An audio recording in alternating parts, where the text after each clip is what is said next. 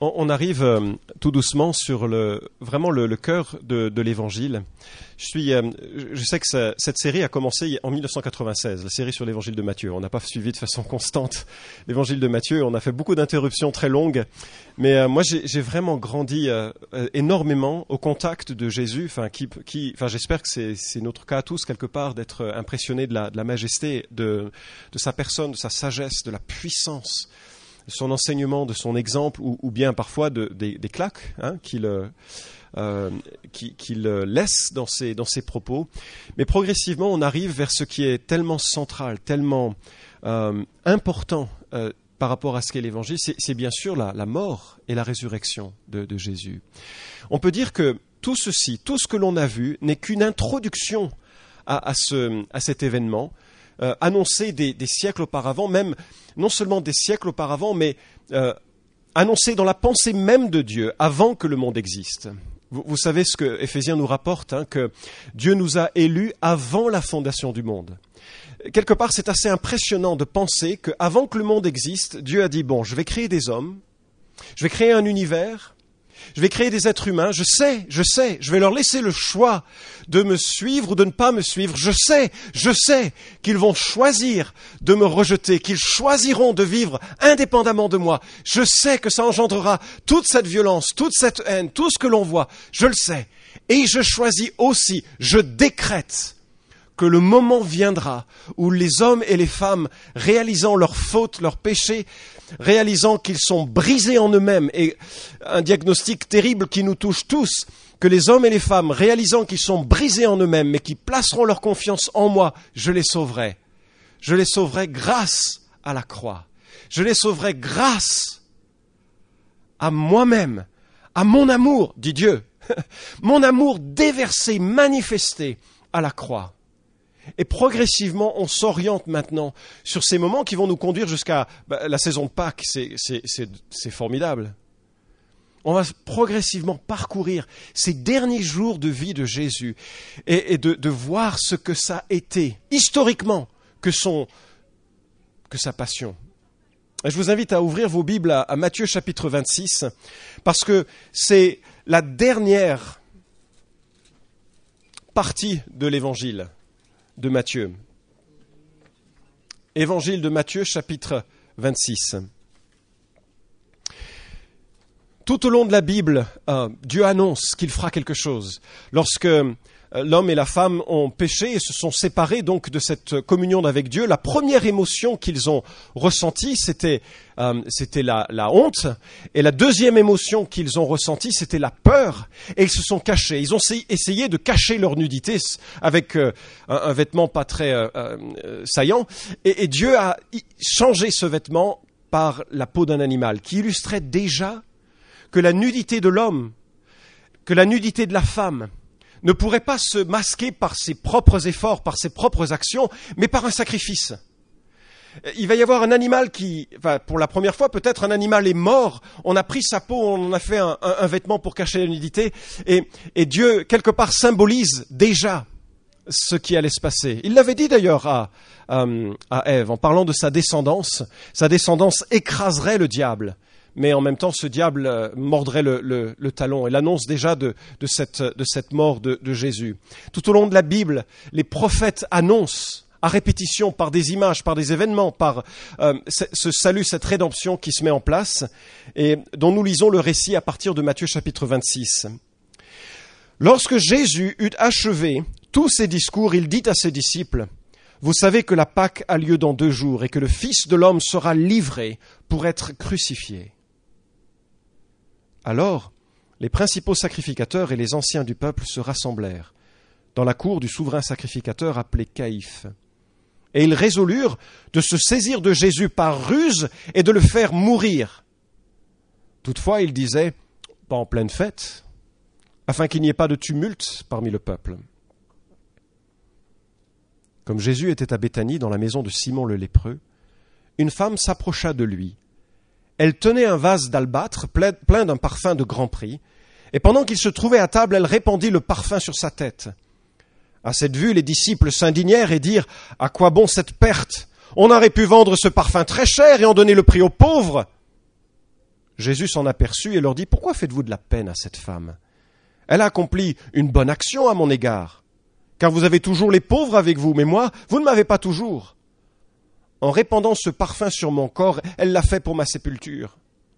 En vérité, je vous le dis, partout où cette bonne nouvelle sera prêchée dans le monde entier, on racontera aussi en mémoire de cette femme ce qu'elle a fait. » Cet après-midi, je voudrais relever le contraste de réaction. Et Matthieu fait exprès de rassembler deux histoires qui chronologiquement n'ont pas eu lieu dans la foulée.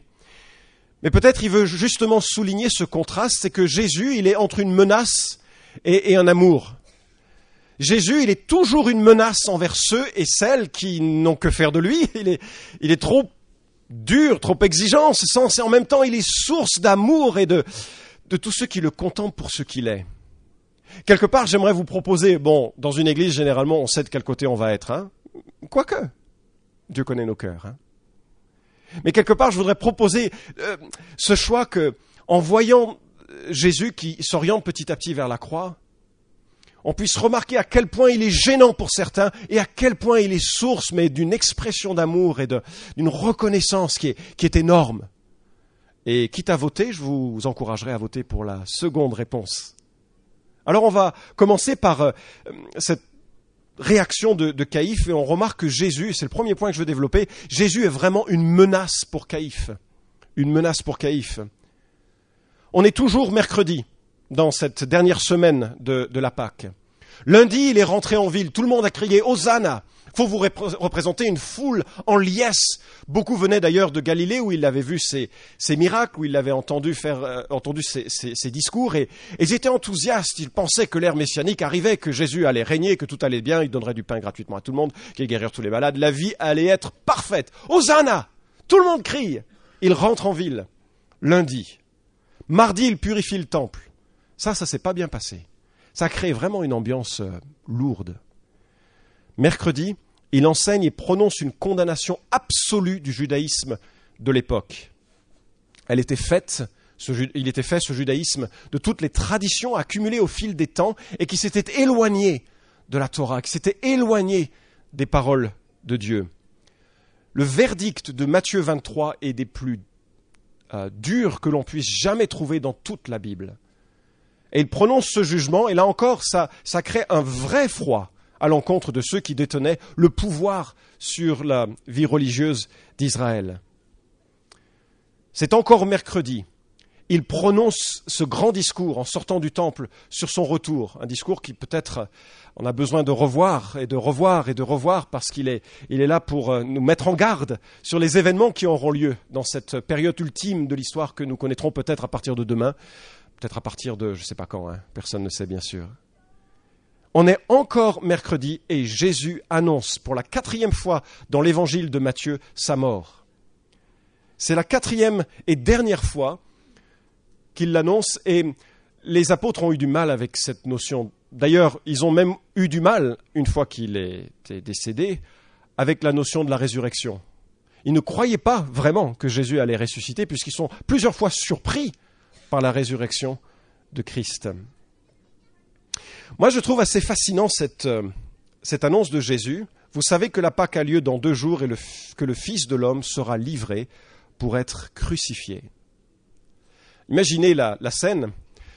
Flavius Joseph nous rapporte qu'à cette saison, on sacrifiait quelque chose comme 250 000 agneaux. C'est pour ça que quand on parle de prêtres dans la Bible, on parle plutôt de sacrificateurs, des bouchers, dans leur activité principale. Faire des sacrifices. 250 000 à la Pâque. Vous imaginez ? C'était énorme, l'industrie des sacrifices, des agneaux à la Pâque. Et comme personne ne devait être seul, on avait coutume d'exiger qu'il y ait au moins 10 personnes à table. D'accord ? Alors faites le calcul, 250 000 multiplié par 4, ça fait beaucoup. 1 million, c'est ça ? Des matheux, c'est bien. Peut-être que... il y avait aussi des enfants, je ne sais pas s'ils participaient tous à cela. Bref, il y avait une ville qui augmentait en population de façon incroyable. Tous les gens étaient là pour cette fête de la Pâque qui symbolisait bien sûr la grande délivrance d'Égypte. J'espère que vous avez vu le dessin animé Le Prince d'Égypte, si vous n'avez pas lu la Bible. La version de la Bible est largement supérieure. Mais dans cette histoire, vous avez un résumé au moins de ce qui se passe. Le peuple dans l'esclave de l'Égypte qui est libéré par la main puissante de Dieu. Et certes, cette libération a été dure à réaliser. L'endurcissement du Pharaon était terrible, mais aussi la volonté de Dieu de manifester sa gloire et sa puissance pour que ça serve de socle historique à la grandeur et la puissance de Dieu. Parce que Dieu ne manifeste pas toujours sa puissance de la même manière au fil des siècles. Parfois, il agit et de façon répétée, de façon visible, de façon puissante, et parfois, on dirait que c'est du silence. Mais parce que ça s'est produit, historiquement, on sait qui est Dieu. Bref, Dieu a fait de grandes œuvres pour essayer de faire réaliser au Pharaon qu'il ne serait pas le plus fort. Ce Pharaon était le Pharaon du moment où l'Égypte était à sa plus haute puissance. Et Dieu dit, pas plus haut que moi, bonhomme. Et plaie après plaie après plaie viennent frapper le peuple d'Égypte à cause de l'endurcissement du Pharaon. Et l'ultime plaie qui est là, c'est la mort de tous les premiers-nés. Et Dieu dit que ceux et celles qui sacrifieront un agneau, et donc qu'ils prendront un agneau parfait, sans tache, de 2 ans, et qui prendront du sang et en mettront sur le linteau des portes, l'ange de l'Éternel, probablement Christ en personne, l'ange de l'Éternel ne passera pas dans ces maisons pour y tuer le premier-né. C'est terrible comme moment, c'est terrible comme moment. On ne peut jamais se réjouir d'un jugement. Terrible comme moment qui établit le contraste entre d'un côté le jugement de Dieu et la grâce de Dieu.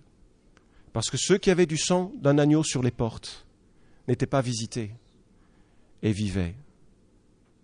C'est cette image, bien aimée, que Israël célèbre année après année à la Pâque. Un agneau qui a permis aux Juifs d'éviter le massacre. Une image très forte qui nous mène tout droit à Matthieu chapitre 26. Et vous avez remarqué le verset 5 ? Jamais les sacrificateurs n'auraient souhaité que Jésus meure à la Pâque. Vous imaginez pourquoi ? Jésus était assez populaire.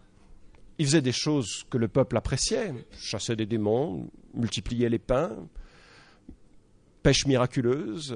On peut multiplier les exemples. C'était très fort ce que Jésus faisait. Il était apprécié, c'est pour ça que les gens ont crié Hosanna. On imagine la révolte que craignent les responsables de la nation. Si on prend cet homme, on lui fait du mal. Surtout pas à la Pâque où il y a 1 million probablement de personnes qui sont là. Surtout pas à la Pâque. Surtout pas à la Pâque. Mais c'est surtout à la Pâque qu'il faut qu'il meure. Parce que quand Jean-Baptiste voit Jésus qui arrive, il dit « Voici l'agneau de Dieu qui ôte les péchés du monde ».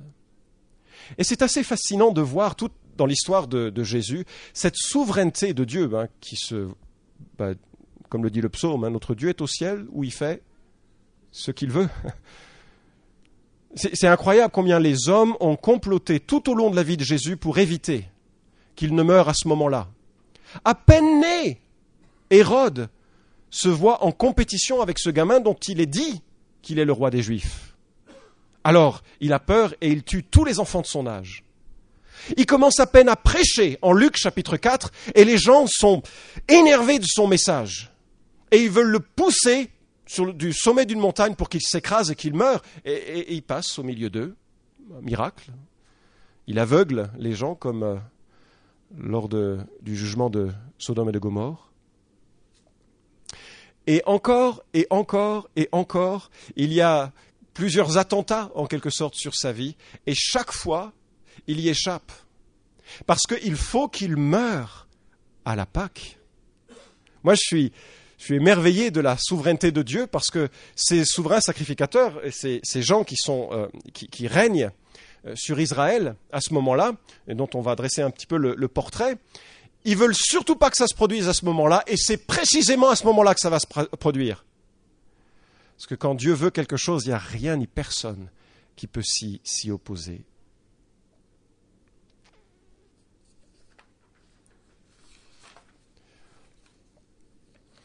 Quelque part, on aurait pu souhaiter pour Jésus qu'il meure vite.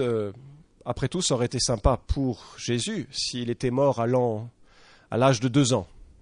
On aurait pu imaginer Dieu qui dise « Je fais un sacrifice d'un innocent, un enfant c'est innocent, et comme ça on n'en parle plus. 2 ans de vie. » Évidemment, ça aurait été plus difficile d'attester sa puissance, d'attester sa vie sans péché.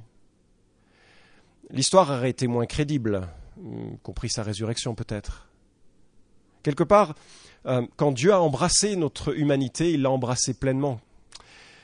Il n'a pas simplement goûté du bout des lèvres, il est devenu homme, vraiment homme, et il a vécu vraiment comme un homme. Il a connu toutes les pressions de l'adolescence. Il y en a.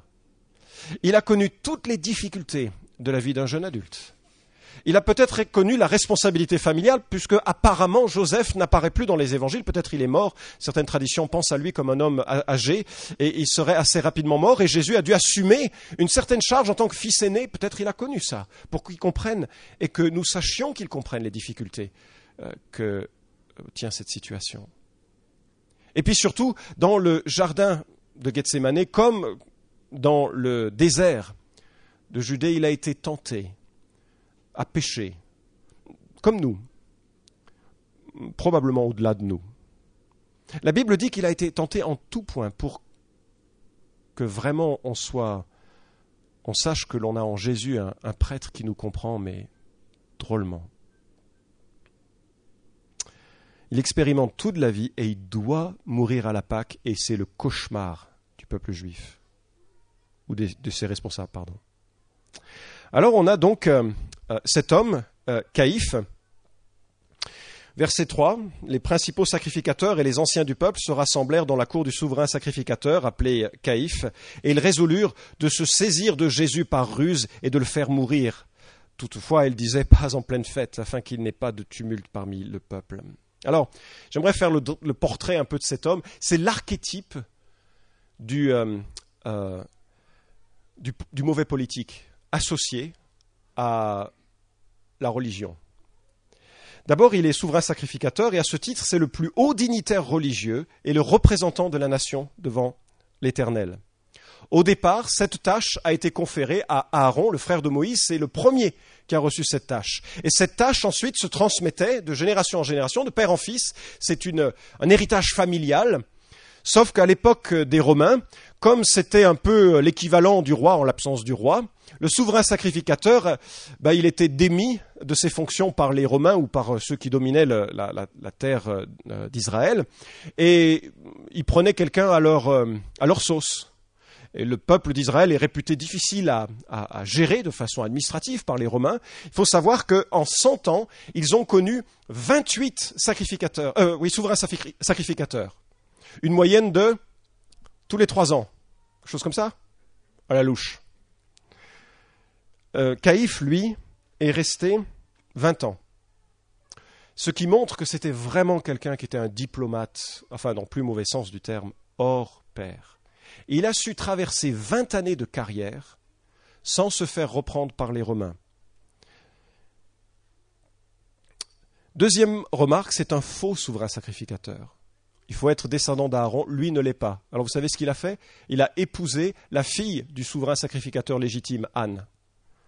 Ça lui permet comme ça de prétendre à une certaine légitimité. Oh oui, je ne suis pas descendant d'Aaron, mais je suis marié à une descendante d'Aaron. Troisièmement, c'est vraiment quelqu'un qui a excellé dans la collaboration et qui en soucie de la paix avec Rome. C'est lui qui, en Jean 11, dit « Vous n'y entendez rien ? Vous ne vous rendez pas compte qu'il est avantageux pour vous qu'un seul homme meure pour le peuple et que la nation entière ne périsse pas ?» C'est-à-dire que ça va si Jésus meurt, pas de problème. Dès l'instant que la nation ne périt pas et dès l'instant que moi je reste en poste. Quatrième remarque, c'était un homme très très riche. Il est question ici d'une maison avec une cour. Jean 18 nous parle de serviteurs. L'une d'entre elles d'ailleurs va reconnaître l'apôtre Pierre. Ça c'est une autre histoire, on y reviendra. Et il est celui qui gère le commerce du temple. Donc il n'a pas vraiment apprécié ce que Jésus a fait quand il a chassé, n'est-ce pas, les vendeurs du temple. Et puis, c'est pas un homme qui est juste, il veut saisir Jésus par ruse. Et enfin, c'est un très bon juriste. Dernière remarque. Parce qu'il sait que si on accuse Jésus de blasphème, ce ne sera pas suffisant pour le condamner à mort. Pilate dira, flagellez-le, et puis je ne veux pas en entendre parler. Et il faut qu'il trouve juste la bonne accusation, l'accusation qui met en péril la souveraineté de Rome sur Israël. Et c'est ce qu'il arrive à trouver, et c'est grâce à cela, pense-t-il, qu'il obtient gain de cause. Savez-vous qu'on a trouvé en 1990 une série d'ossuaires qui contenaient, l'un d'entre eux contenait les restes d'un homme qui porte exactement le surnom de Caïphe tel que Flavius Joseph le rapporte. On a mis ses os et on les a mis au mont des Oliviers. C'est assez surprenant. Hein. C'est un des proches de la vie de Jésus qui est attesté par l'archéologie. Bref, beaucoup moins intéressant que la suite. Moi, ce que je voudrais remarquer et ce qui m'interpelle, c'est que Jésus menace Caïphe par sa seule présence. Il menace son argent, son poste, son prestige, ses habitudes, son indépendance, sa moralité peut-être, je ne sais pas, on connaît très peu de choses de lui.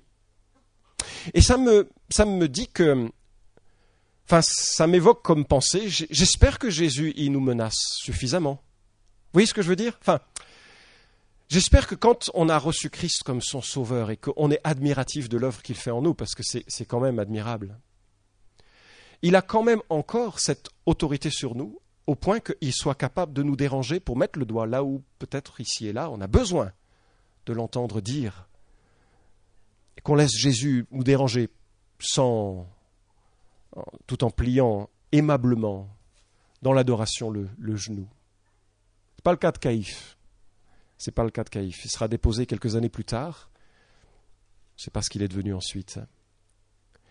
Mais devant la menace qu'est Jésus, il s'assure non seulement de l'éloigner de lui, mais de faire en sorte qu'un jour il meure, et au plus mauvais moment qu'il aurait pu le souhaiter, lors de la Pâque. Quel contraste avec l'autre histoire qui suit directement, qui est celle de Marie. Vous avez remarqué cette adoration. Matthieu n'a pas écrit son évangile de façon chronologique, il fait un flashback à samedi. Pourquoi est-ce qu'il fait ce flashback ? Parce qu'il veut donner du sens à un geste, et il veut donner du sens à ce geste en rapport avec l'annonce de sa mort. Le complot se met en place à l'encontre de Jésus, et il rappelle quelque chose qui a eu lieu juste quelques jours avant, qui est un des actes d'adoration les plus admirables que l'on trouve dans les évangiles, et mieux, un des actes que Jésus souligne doit être enseigné à tout le monde, dans toutes les nations. Chaque fois qu'on parlera de l'évangile, on parlera de ce que cette femme a fait. Alors on va juste passer quelque temps sur ce qui s'est passé. Jésus est chez Simon le lépreux, c'est-à-dire qu'il l'a vraisemblablement guéri. Sinon, il ne pourrait pas avoir une fête chez lui. On ne peut pas être lépreux et avoir une fête chez soi. C'est rituellement interdit. On vit en exclu quand on a la lèpre. Donc vraisemblablement, il a gardé ce surnom, Simon le lépreux, que Jésus a guéri. Et peut-être par reconnaissance, il fait la fête dans ce village qui est juste à quelques kilomètres de Jérusalem, peut-être même moins, on ne sait pas exactement le localiser, c'est tout proche de Jérusalem. Il fait la fête et il invite notamment des amis à Jésus, Lazare. Lazare qui a connu une histoire particulière aussi avec le Christ. Et donc il y a ce grand banquet, c'est là où on a Marthe aussi qui s'active au service, on imagine, tout un village qui fait la fête, Jésus qui est là, elle s'active au service. Et Marie, elle boit les paroles de Christ, elle veut en entendre plus et elle prend un petit vase d'albâtre. Alors les vases d'albâtre, c'est des vases un peu blancs qui sont sculptés, sont magnifiques, et il faut les représenter non pas comme quelque chose qu'on achète à Auchan et qu'on va jeter ensuite, mais représenter comme un patrimoine, un véritable patrimoine mobilier. C'est quelque chose que l'on transmet. Même quand on remplissait ce flacon de parfum de grand prix, le prix était tellement élevé que ça pouvait correspondre à une dot. À moins que, bien sûr, elle provienne d'une famille si riche qu'il y en avait plusieurs, on ne sait pas. Mais la Bible nous rapporte, quand on fait le parallèle avec Jean chapitre 12 ainsi qu'avec Marc, la Bible nous rapporte qu'il y avait dans ce vase 300 grammes de nard, un nard de grand prix. Le prix de l'époque nous est donné par Judas qui s'inquiète de la somme qui est perdue ainsi, et il nous dit 300 deniers. Vous voyez à quoi ça correspond 300 deniers, n'est-ce pas ? Presque un an de salaire d'un ouvrier. C'est quelque chose d'assez important, n'est-ce pas? Peut-être quelque chose comme 12 000 €, rien que le parfum. Alors, elle est... faut se représenter la scène, hein. Tout le monde est allongé pour manger. Je ne sais pas comment ils faisaient, hein, mais ils étaient allongés pour manger, pas assis. Ça, c'est un acte civilisé qui vient beaucoup plus tard. Mais ils étaient allongés pour manger, comme ça, les torses les uns auprès des autres, contre le dos de l'autre. Et puis, il faut voir que c'était un repas d'hommes, parce que les hommes et les femmes ne mangeaient pas de la même... Enfin, ensemble. Elle ose rentrer dans ce contexte fermé où il y a Jésus et puis il y a les apôtres. Et puis elle prend ce vase et il y a à l'intérieur quelque chose comme 12 000 € en art.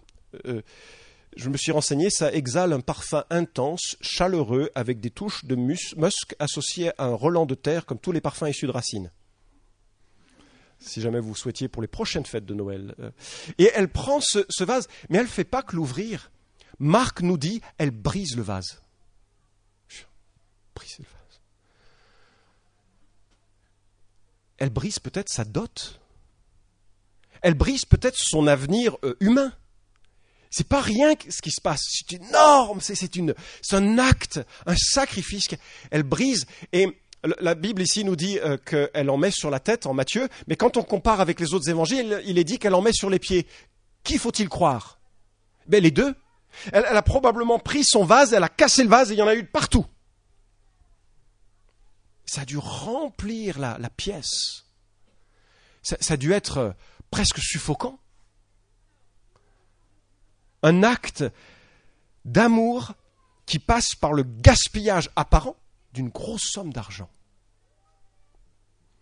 Et la Bible nous rapporte que les apôtres ici trouvaient un peu gros.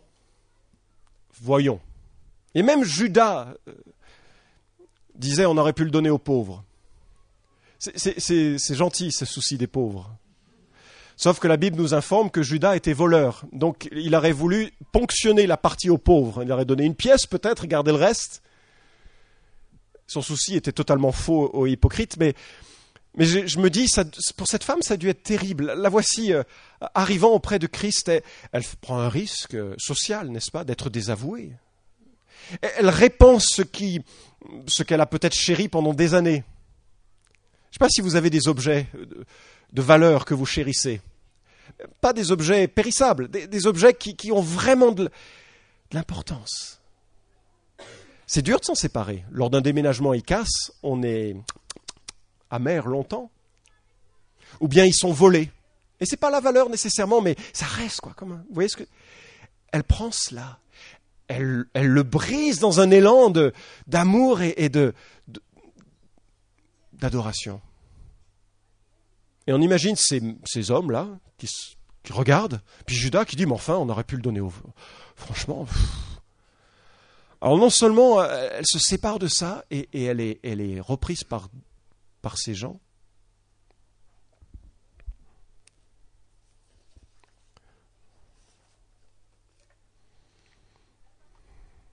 Le n'importe quoi des apôtres ou de certains d'entre eux se transforme en une louange, en tous les cas une appréciation de la part de Jésus.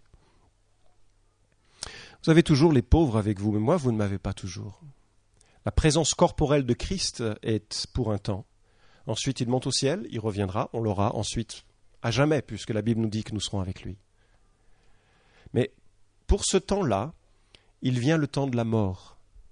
Jésus va mourir une mort déshonorante, humiliante, isolée des siens, extraordinairement cruelle, spirituellement inimaginable. Et lorsqu'il sera mort, on ne pourra même pas embaumer son corps, il sera immédiatement placé dans un tombeau, puisque c'est le sabbat qui commence. Vraiment comme un va-nu-pied, on dirait aujourd'hui. Il n'aura jamais l'onction que à ce moment-là. Ce qu'elle fait ici, c'est choquant. C'est choquant par son coût, c'est aussi choquant par sa familiarité, parce que Jean nous rapporte qu'à la fin de ceci, elle prend ses cheveux qu'elle dénoue et elle essuie les pieds de Jésus avec ses cheveux. Un acte de service et C'est choquant par sa familiarité et c'est aussi choquant par son symbolisme, parce qu'à l'époque, seuls les rois, les prophètes et les prêtres étaient oints. À moins que peut-être elle percevait, et elle était la seule à percevoir que Jésus était précisément tout ceci. Les hommes sont toujours plus durs spirituellement. Leur sensibilité est lente à comprendre et percevoir les choses.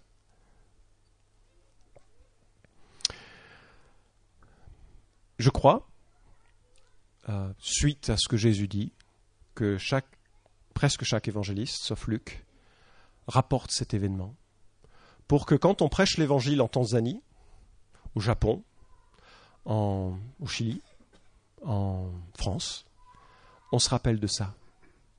Et pourquoi on doit se rappeler de ça ? Pour l'imiter. Parce que cet événement-là, il est là pour dire « Waouh, voilà une femme qui sacrifie facilement, avec amour, pour Christ. » Et moi, je ne sais pas faire ça. Mais je suis invité à l'imiter quelque part.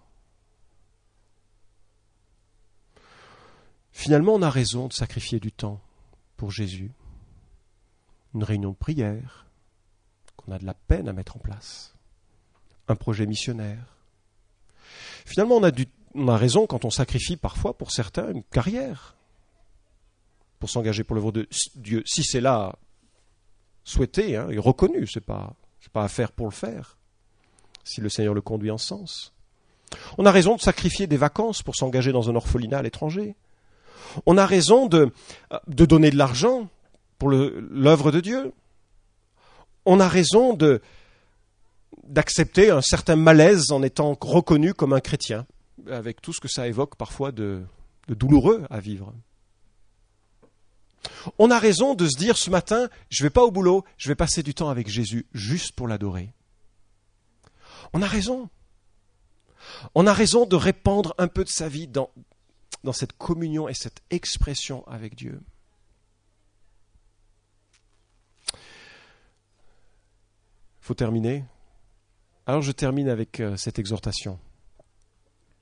Double quelque part. Il y a deux réactions à cette annonce de Jésus, qu'il va mourir. Celle du souverain sacrificateur qui voit Jésus comme une menace et le rejette. Et celle de Marie, qui voit en Jésus celui qui mérite tout de sa vie. Et je me pose la question, Seigneur, est-ce qu'il y a des endroits où je refuse ton éclairage ? Quelque part, ta souveraineté me menace dans mon autonomie et mon indépendance et je n'ai pas encore laissé vraiment la place. Il y a des choses que j'ai besoin d'amener à la lumière. Est-ce que c'est le cas ? Est-ce qu'il y a quelque chose que je maintiens comme un trésor que je ne veux surtout pas laisser à la personne de Dieu ? Oh, je ne parle pas de trésor financier nécessairement. Dieu ne nous invite pas au sacrifice financier dans toutes les circonstances. Prendre soin de sa famille d'abord aussi, c'est ce que la Bible dit, ou en parallèle avec ça. Mais bref,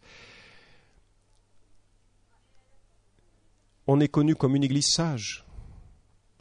Peut-être on pourrait parfois supporter un peu de folie dans notre adoration, dans notre amour pour Christ, dans notre dévouement à lui. On prie.